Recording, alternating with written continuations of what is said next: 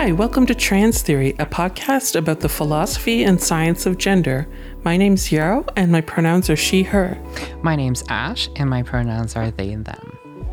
And today we're talking about epistemic injustices. What does that mean? Well, epistemic or epistemological has to do with knowledge. So I'm guessing that this is injustices that have to do with knowledge. And since this is trans theory, I'm guessing it's knowledge about trans people. Oh, yeah, exactly. More specifically, epistemic or epistemological means it's related to the production of knowledge, mostly. The production and like how this is a whole process. Basically, it's more of a process because we could just say knowledge otherwise. So can you give an example of an epistemic injustice? So an epistemic injustice, well, the first one I would like to talk about is how voices of trans, non-binary, and gender diverse people are silenced in our society, have been silenced, and actually slowly and in the last decade have resurfaced a lot more, and we take much more space. But this silencing, and especially usually it happens alongside the appropriation of our own narrative. Well, how all of this in itself is an injustice because it silences us, it marginalizes us, it affects our health. And all of this is really about the fact that we really, the cis people didn't want us to make knowledge about ourselves, blocked us from even trying to be in groups, by arresting us because we didn't have we had more than 3 objects on our, we were wearing 3 objects or more on our bodies that were not supposedly the right gender, or just putting us in jails for that. All of this is sort of in the process of an epistemic injustice in a way. When you talk about the appropriation of our narrative as trans people, the appropriation by cis people, that would include things like the Diagnostic and Statistical Manual Diagnosis of Gender Identity Disorder and the psychiatrization of being trans as a mental disorder or a mental illness, right? Exactly. So in the DSM-4, we used to have the gender identity disorder, which is no longer here in the DSM-5.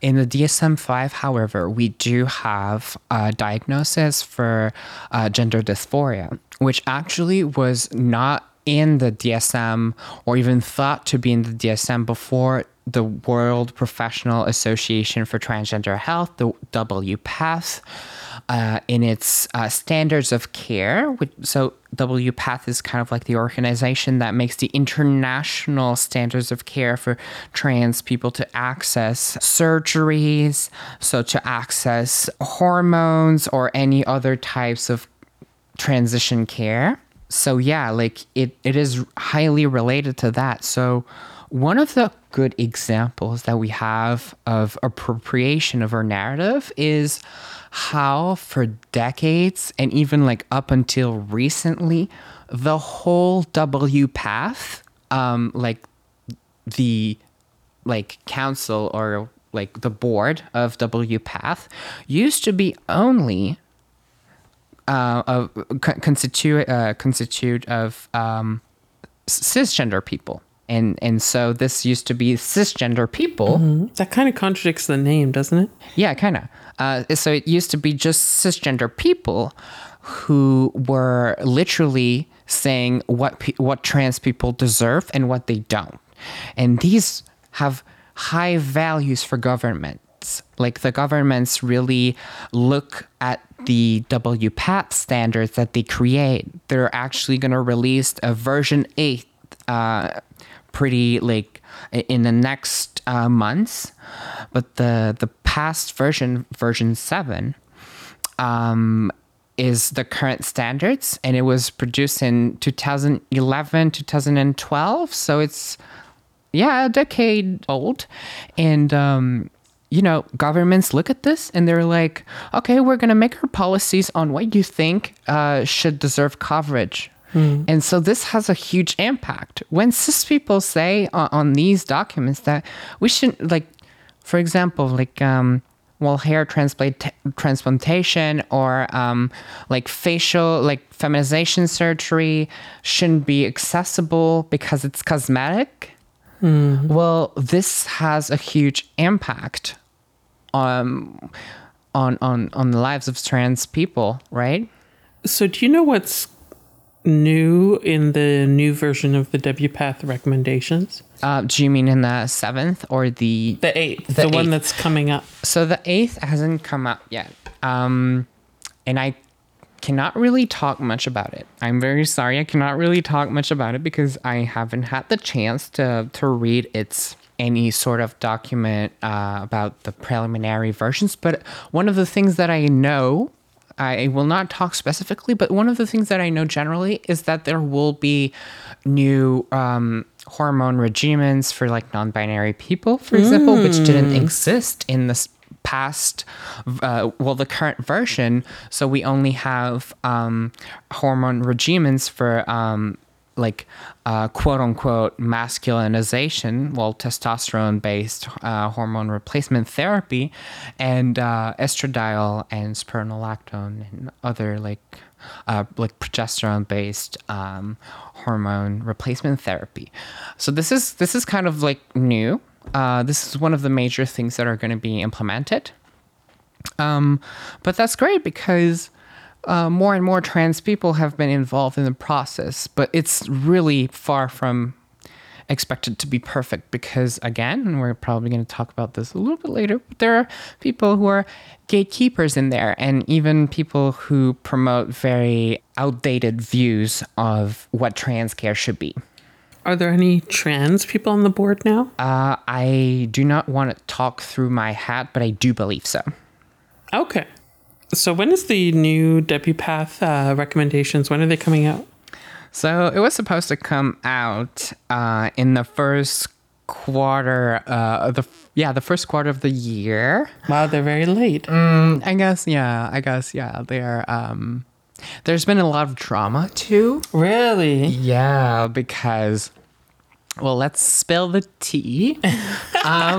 For example, in the adolescent chapter, there was one person who actually did a lot of self-referencing, which was funny, who's a researcher from Netherlands. And if you know about trans health a lot, the Netherlands have their own, so they actually developed the gatekeeping approach. So the gatekeeping approach is also called the Amsterdam approach. And the Amsterdam model, I've heard that before. Yeah, exactly. So the Amsterdam model of trans care is one that really wants to assess trans people. Like they really want to see is there what they call basically readiness assessments. So it's usually a lot of cisgender assumptions on what does it mean to be ready as a trans person to access healthcare. And it really is mind-blowing how there's absolutely no critical reflection involved in the process of what we call readiness assessments, because it's really about cisgender assumptions and really not something that trans people created for themselves, as you would think, right? Can you think of a specific example of that? So for children, a readiness assessment would be one of the questions would be something like, is the gender of the person stable? Has it been stable for long? Does it seem to be something that's not just a phase? And even in the past approaches, we used to actually try to deter the child from actually accessing their identity, exploring it. So is it just a phase? And it's very as you can see, it's very cis normative. It's very cis centered. So it's think about it for a second. Are our identities even static? ever. Like, we always change in a way. Like, someone can like realize they're trans like after 35 years. Someone can like, we are always changing. So what does that mean to have like a stable gender identity? What does that mean? Is it molded? Is it shaped by like the parents? Because like a lot of the times, like the parents are going to be like, and this is something I've heard in research a lot. If you compare the narrative of the child and the narrative of the parent, a lot of the times the narrative of the parent is going to be much more binary than the narrative of the child. It's so this is like one of the questions, as you asked, that would be in the readiness assessment. So as that person, for example, accessing surgery, has that person taken like estradiol for a year, estrogen for a year? Has that person still like not withheld, but like still like identifies as like a woman, as a non-binary person, like after even going through that year? So they're going to make you wait that whole year sometimes to even access like in the past, like it could be like even like waiting to access hormones, which is pretty much what happens here, even though we have like more of a trans affirmative model, but the system is kind of like really not making it easy to access anyways. So sometimes like right now where we are located in Montreal, a clinic has a 2.5 years wait list right now, which is like, who waits that long? Like, can you believe like how dangerous this can be? Yeah. In terms of suicide, in terms of psychological distress. Like, yeah. Yeah, 2.5 years is an eternity. They even stopped taking patients on their wait list because they were like, we don't have, and this is all the problem of making this like a specialty care. This is all the problem of that. And yeah. We could go on that. I could go on that for a very long time. But so appropriation of narrative like causes a lot of like trickle down. So it starts with basically the board of directors of WPATH, and then that their recommendations go through governments, and those governments basically set the standard of care for how individual doctors are going to treat trans patients. Yeah, and even like doctors here, and so in Quebec, and what gets covered by insurance, whether it's public or private. And even like sometimes it depends on I think it would even start more from like even higher than WPATH. I think it would start at more of a even like at a macro systemic level of like, what is the current ongoing narrative of like how should we treat trans people collectively, and then it goes down into these institutions who are the kind of reflecting. So if I want to like use my kind of like a social work frameworks here, so it's kind of like trickling down that way. And even governments like do not respect necessarily at 100% what is written, and usually takes years before they're adopted. So even though the standards of care at number 8 are gonna like pop out eventually, it's still maybe gonna take like a few years before governments like are gonna adopt them and implement them. And yeah, so it's very hard to access. One of the interesting examples of the differences. So here we use we have kind of a specialty care framework. I'm not saying it's so I'm going to talk about Ontario, which Ontario declared that it's not, and that every like nurse, like every clinician nurse, every like doctor is apt to do this. And then if there's like a very complicated, like complex chronic issue, then we should definitely use the help of an endocrinologist in the equation. Prescribing hormone replacement therapy. Yeah, exactly. But all of them in Ontario, like the government declared that in its policy that because the wait lists of the specialty care places were too long, that everyone who's deemed to be apt to do that should do it. I mean, I'm not saying it's perfect. There's probably people still being refused. But it should be like at least a first step. And this is, again, like appropriation of narrative. Like one good example in Quebec is when the government, so there was a judgment by Judge Moore here in Quebec saying that we trans people, non-binary people, like should be able to change like our gender to X, and like one of that was also that non-binary like people, like children from I don't recall exactly if it's 14 to 17 or 14 and under. I think it was 14 and under, saying that children under 14 should be able to change their gender marker without having a psychological assessment. And the government said, "Whoop, we're gonna challenge that in justice, In court? Yeah. So again, this is like what cis people think we should have access to. I mean, like changing a gender marker for a child won't like impact. I mean, it's changeable. You can revert back if it's not, but that would mean the world to a child, and that could change the way they are called by like professionals and stuff like that. It could really make like it's extremely gatekeepy to require psychological evaluation just to change an M to an F or an F to an X or whatever. Yeah, exactly. So these are also part of the appropriation of our narrative, and what should we have access to and what should we not have access to.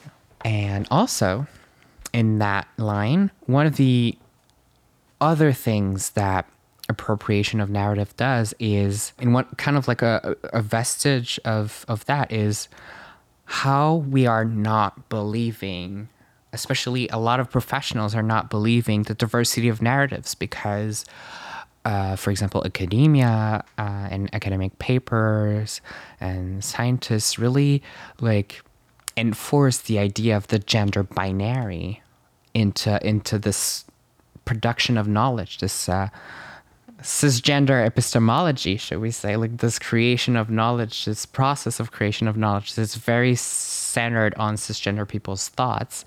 Well, that makes trans people in clinical settings or in doctors' offices, it just makes them sometimes unable to access care unless they conform their narrative to what is typically like the trans narrative. Like, oh, like I knew I was like a trans person ever since I was like 4 and then, or like 8, and then like I repressed it, and then like and I knew I was a trans girl ever since, and it's usually very binary and stuff like. So for example, this is the kind of example, and if you don't say such things, like that was my experience too, well, you're just gonna get kind of denied. And this is an epistemic injustice.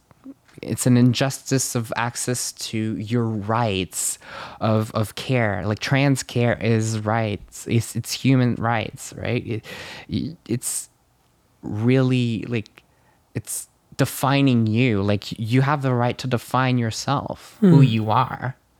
Just like you have the right to say like, I don't want a child, and be like, go. And even people, like there's a lot of parallels we can make between abortion and access to HRT.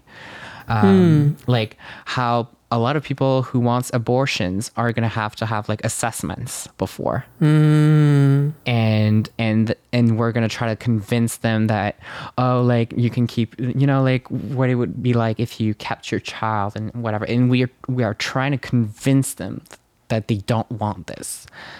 And we kind of do like a lot of the same things, the same tactics to trans people, because women can't decide for themselves, right? This is also an epistemic injustice. Women and pregnant people, yeah. They're both issues of bodily autonomy as well. Like, cis people are very, very concerned with what trans people do with their bodies. Overly concerned. Yeah, especially when we know that if we take surgery, for example, a lot of people, cis people who go through surgeries will have a really much higher like regret rate than like trans people, like even accessing like life-saving gender affirming surgeries. Right. Like people could just regret like huge, I mean, they could technically have huge like psychological distress from having like a surgery that in fact they did not want. And in trans people, it really is like a very, very, very low percentage, and it's not very significant at all. So what you're saying is like for just all surgeries in general, there's a rate of regret in terms of what percentage of the time do people say, oh, I regret having that surgery. I wish I hadn't had it. And this is for all people, trans and cis. It's just the overall average for all types of surgeries. And that average is higher than the specific rate of regret for gender affirming surgeries for trans people. Trans people regret having gender affirming surgeries at a much lower rate than very much lower, if not around like minus 1%. And I've heard, I don't want to like talk through my hat again, but some of like the surgeries like go way over like 1-2%, 3% like of regret rate. I don't want to like have an exact percentage because I don't have the exact number right in front of me, but I do remember it's much higher than that for some surgeries, and yet we do not gatekeep these surgeries. We're like, oh, you want a breast augmentation? Oh, you want to like, you want to have like your nose job? Fine, go for it, and you're gonna pay what you have to pay, and then there you go, you have it. Whereas like trying to get surgery as a trans person is almost like a marriage contract, like super complicated, a lot of paperwork, a lot of waiting to do, readiness assessments. Interestingly, I've heard that there's some gatekeeping around breast reduction for cis women, which is kind of, I feel like it comes from the same mindset of like not respecting people's bodily autonomy and applying your beauty standards and your gender standards to other people. I've definitely heard that there is a lot for hysterectomies. Right, yeah, for sure. Reproductive care, yeah. Exactly. So there's a lot of cognitive dissonance. The people who are like super against like people aborting their babies, whatever, like they're not even babies. I can't call them fetuses. Babies. The fetuses, yeah. Like they will still like make it very hard to access to contraception or permanent forms of contraception, such as and weirdly for people who have like testes and like want to get like a ligature of like a vasectomy, yeah, then it's going to be super the surgery is also much easier. Also, it does less like it's reversible, and it's like go for it. Whereas like if someone who has like a uterus wants to have a hysterectomy, well, it's very hard to access to. So there's like common issues there about bodily autonomy that really is a huge epistemic injustice, and usually is a lot of cisgender men who really like in gynecology, a lot of the knowledge that was created by men and white men, right? White cisgender men. And so it's hard to have decent care in that way.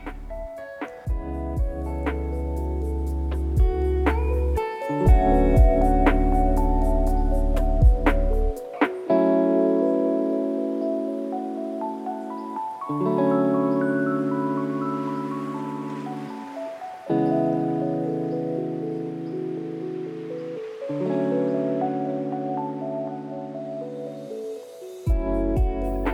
on the topic of epistemic injustices, one point that you brought up for us to discuss is how when like a TV station or a newspaper wants to bring on a quote unquote credible expert about trans people, they usually choose cisgender experts.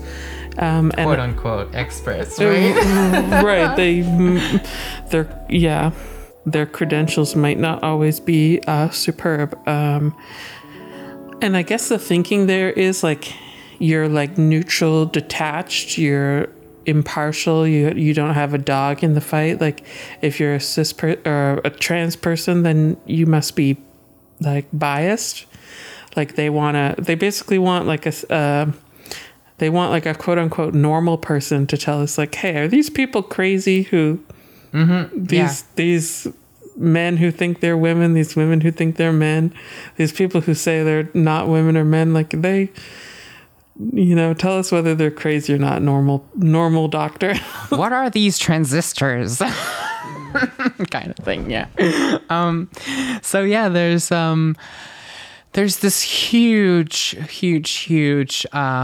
problem that goes back to one of like the very like the kind of like house like modern, like quote unquote modern science began, which is like, oh, you should be like out of this, like we don't have emotions, like you should be very rational, like because men are rational, right? And like kind of like this positivism, like, oh, like science should be like an exterior, like you should be from outside of the group, you should be like just an observant. And if you are inside the group, and it used to be also like a lot related to women, because women were crazy, right? Their hormones were making them crazy, like, so how could we know they possibly told the truth? Well, we had to be like observing from the exterior and actually making the narrative ourselves, because they can't even decide for themselves, these crazy bitches. Like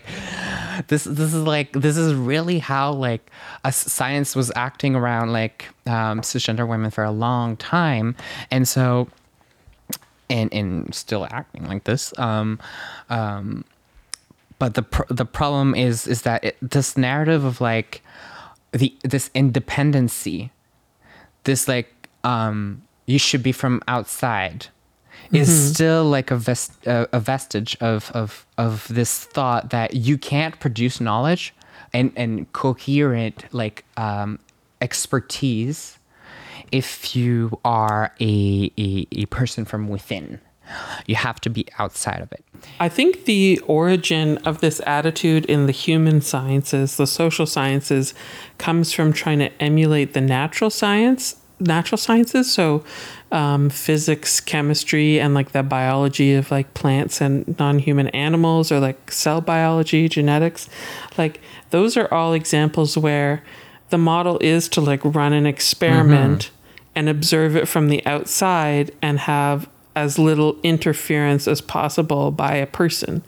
But when you're studying people, like trying to apply that model doesn't necessarily work the same way. Are you sure? Like trans people aren't plants? Like well, I think like, so we talked about like the one mindset, one way you can approach it is the detachedness, like to say that people within a certain group are too biased to be able to study that group. Another way to approach the social sciences, the science of human beings, is to look at informally accumulated cultural knowledge as a legitimate and important source of knowledge about people. So, for example, like the knowledge of trans people accrued through lived experience as being an important source of knowledge, and treating that as a form of expertise and as a form of scientific evidence or scientific authority. That's like a totally different mindset, and like that's the one that we advocate when we say when we advocate for having trans people speak about trans issues on TV and in newspapers and stuff like that. Yeah, I think what you're bringing is what we call in philosophy, it was brought up first by what we call feminist epistemologies. It's like we can make our own, the meaning making can happen from within. Like, we're not crazy. Like emotions are also a part of this reality. We don't have to deny them. And it's also like Black and Afrocentric epistemologies who also can also tell us a lot about that. One of like the aspects of that I learned was that in the process of Black and Afrocentric epistemologies, one of the framework they will use is that intonations and like how someone will speak truly from like with a lot of great emotions when they talk really like attributes a lot of meaning to what they say, and they're gonna take like the person's really going to attribute like a huge importance to that too. And that's how like people make meaning together. Like they create this this knowledge together, this process of knowledge. Emotions have to play to in the equation of making knowledge, like the emotions and the intensity of what you're going through. It's very important in Black epistemologies. One of the most interesting, honestly, courses I've had about these in feminist philosophy when I was in my social work bachelor. So the feminist epistemologies are kind of like trying to push away this kind of like, oh, I'm independent. This is like, we're actually proud in saying like, we are a part of it. And that doesn't mean what we say and do and create in knowledge is wrong. And on the other side, we actually think that getting the experience of people from within, like what they actually live and how they make meaning about their lives is much more right and much more like ethical than trying to impose your knowledge from an outside perspective where you don't actually live anything the person is experiencing on a daily basis.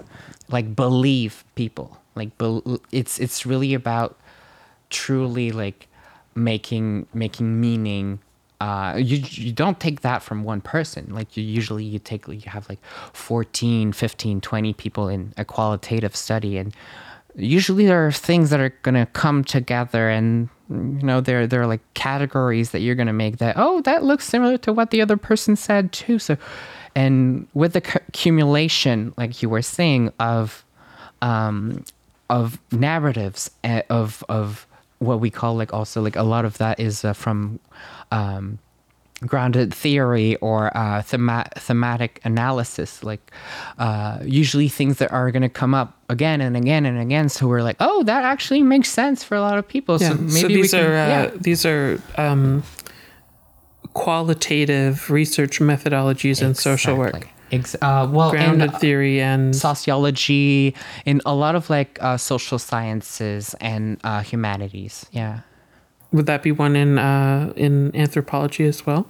Yes, it's one that's very prominent. And there's also like in anthropology you also have the ethnographic methodologies, which are a little bit. I mean, it's very much like documenting, but there's like different ways of doing that, and some of them are very like colonialistic. There's problems within anthropology, but I think more and more are like going towards we believe the people and what they say and the meaning they make about their lives. Yeah.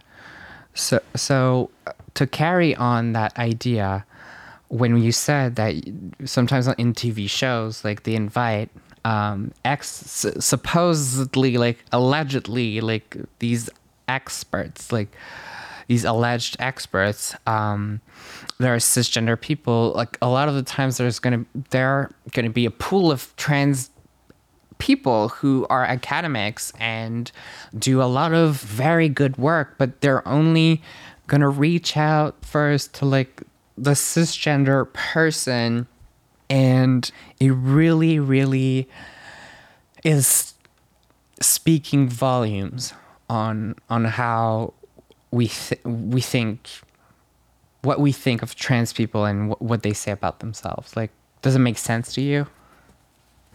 Does it make sense to me? No. Okay, so it speaks volume because to me... Oh, wait, did what you said make sense to me? Yeah. Oh, yeah, what you said makes sense to me. Yeah. Okay. So it says a lot about truly the significance we're going to attribute trans people. It really says a lot about, like, you know, like you said before, like, oh, who are these crazy people? Like, they're always like shouting everywhere. Well, they're shouting because they're experiencing epistemic injustices. They're going through these injustices, and they want to be heard. And no matter how loud we shout, it's hard to be heard. And even today, those people, how many people have a transgender chair of study, and the people at the head is going to be a cis person? How many of those? I don't know the number, but I have never seen, and I know there might be one or two that I heard recently in the United States, but they are rarely held by trans people themselves. They are held by cisgender people. And these people make a career. They make a lot of money because this is a hot topic, right? And so there's the injustice too, right? They make money off of their own narratives. They make a research career on this.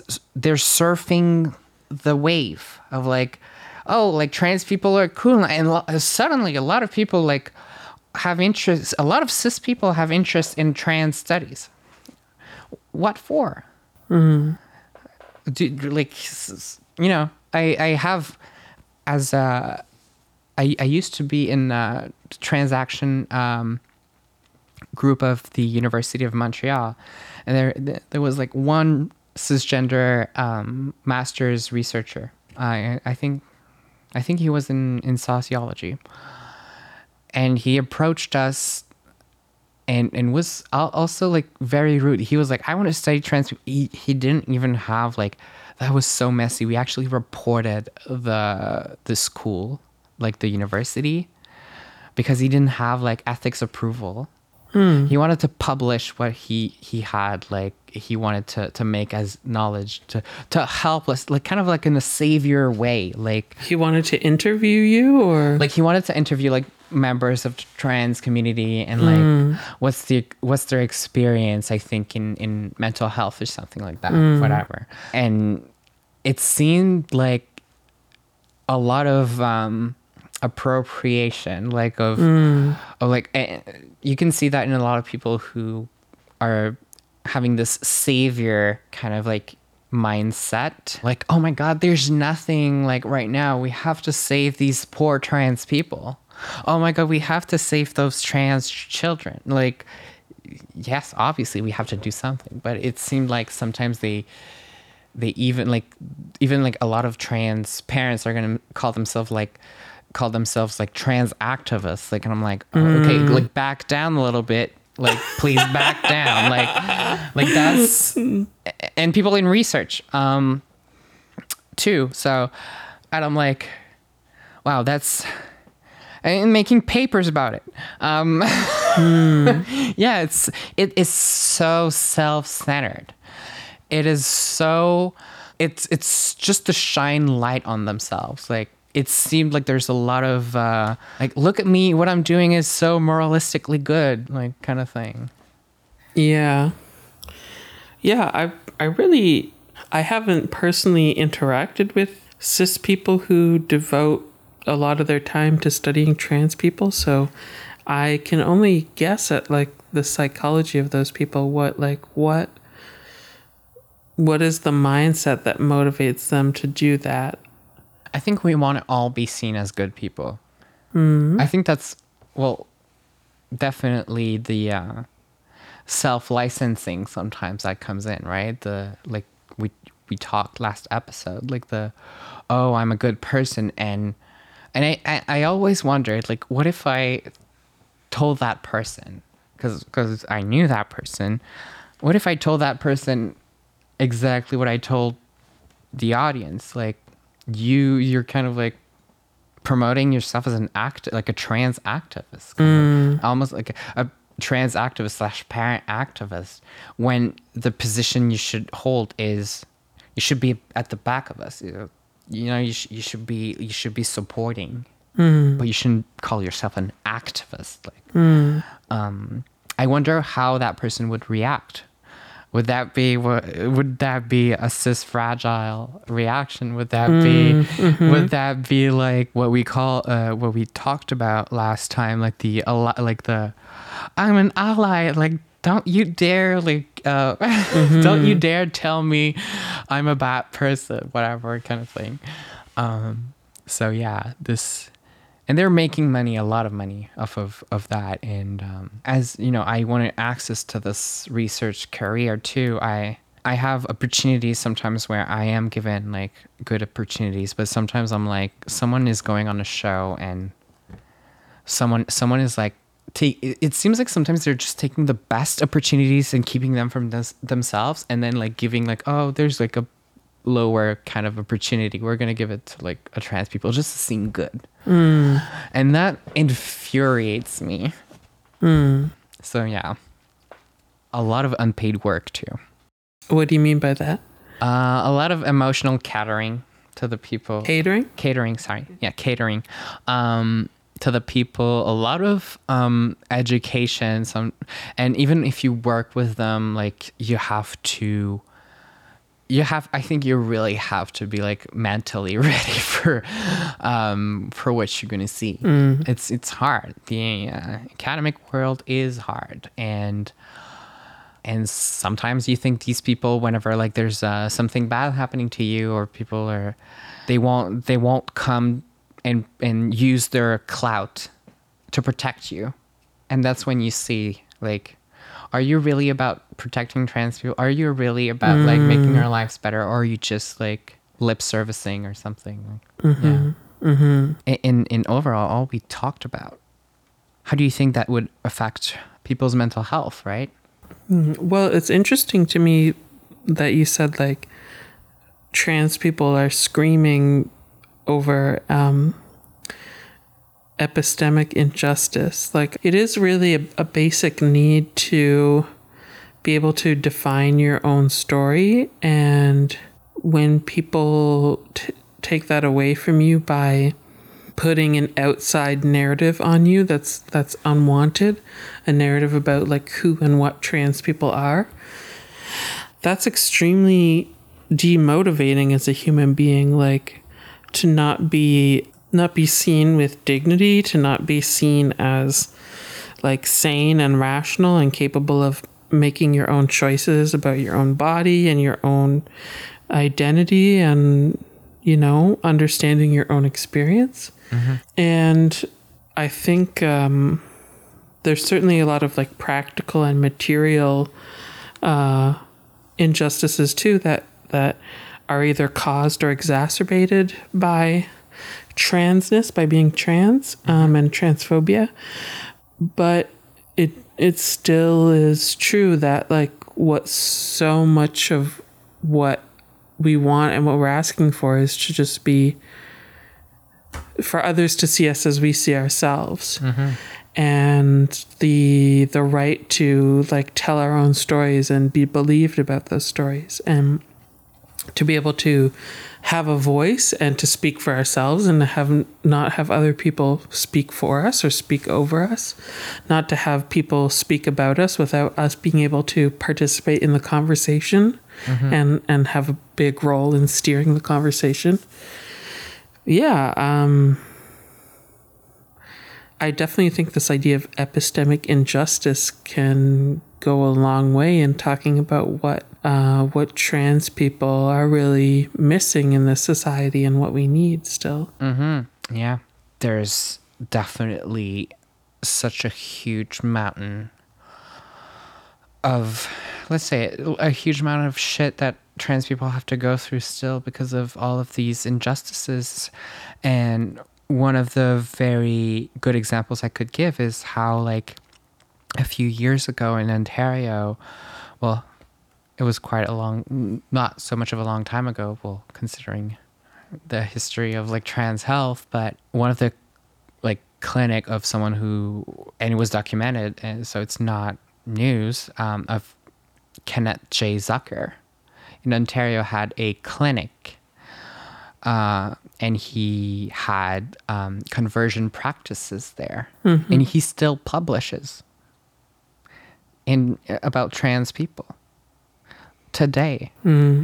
People read him still. They give him, and he is like the last one cited, referenced in co-authorship of the last W Path version 7 standards of care, Kenneth J. Zucker.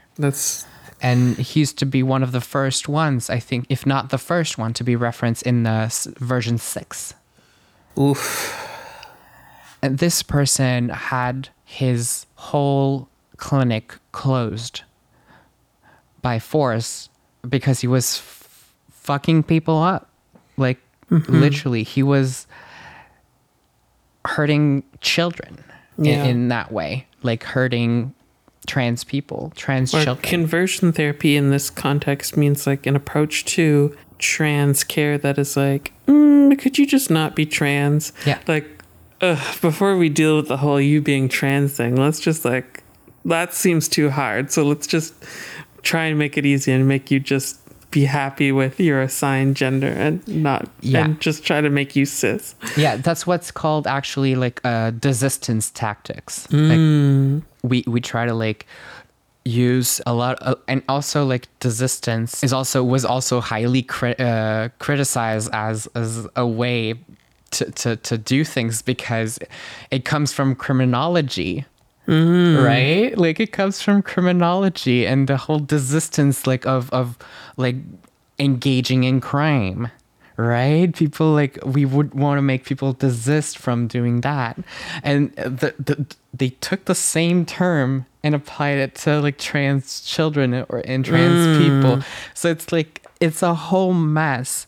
So just imagine, it's not so far away that people right now, even right now, are still being affected by conversion therapy, even though it was supposedly like, it's now supposedly illegal in Canada. There's definitely ways that are identified by academics that work in that topic that the current laws like do not make it like foolproof. So and trans people are, and this is citing from Savvy LGBTQ+, Savvy LGBTQ+, which is on inclusion and exclusion of knowledges of LGBTQ+ people. Non-binary people are, for example, 7 times more likely to go to conversion therapy than cisgender LGB people or LGBT people. And even on their sexual orientations, they're like close to 2 times. Closer to 2 times or 1.5 times more likely to have their sexual orientation converted, trying to be converted. So these injustices about our narratives have concrete and dire consequences to our mental health, our physical health, suicide rates, psychological distress, rates of depression, anxiety, which in turn has causes a lot of the physical problems we have. I mean, there's even relations, like links between like high stress, like, and the stress that you constantly have because you're in a minority, like you're like marginalized. For example, IBS is apparently more frequent in queer people, like irritable bowel syndrome, or so there are like physical consequences to the stress you experience. I mean, if you have generalized anxiety disorders, like generalized stress disorders, I don't remember which one it is, but you have more chances, you have more probabilities of getting a cancer. Really? Yeah, because it activates your the glands you have under your serenal glands, I think they're called. And those produce cortisol, which affects the tissues in your body when you produce too much, and it's like constantly producing more than it should be, and it actually affects your health. Like it's incredible how like mental health and health are related, and all of that, like it trickles down like from like these epistemical injustices to like our bodies and mental health, right? Those two things, the thing about IBS and about cancer, is really remarkable. There was like a huge presentation I saw on that's very recent, and how like literally just a constant stress you experience like will affect the kind of like the layer of cells that are aligned in your gut, and how like this is gonna like let more irritable, like usually it's just to let some of the nutrients go through your body, but if it's too wide, or if it's like uneven because it's disrupted by anxiety and cortisol and like other like chemicals in your body that are disbalanced, well, definitely it's gonna let the more irritable elements go, like kind of rub onto your gut and really create like these irritable bowels. This is a very simplistic explanation of it, but it really has like a kind of an effect on it. It's so yeah, epistemic injustices, and we're now we're at gut health, right? Yeah, that's amazing though. Yeah. So I think we're gonna finish this for today. Okay, yeah. Yeah, so that does it for this episode of Trans Theory on epistemic injustices. Thank you so much for listening.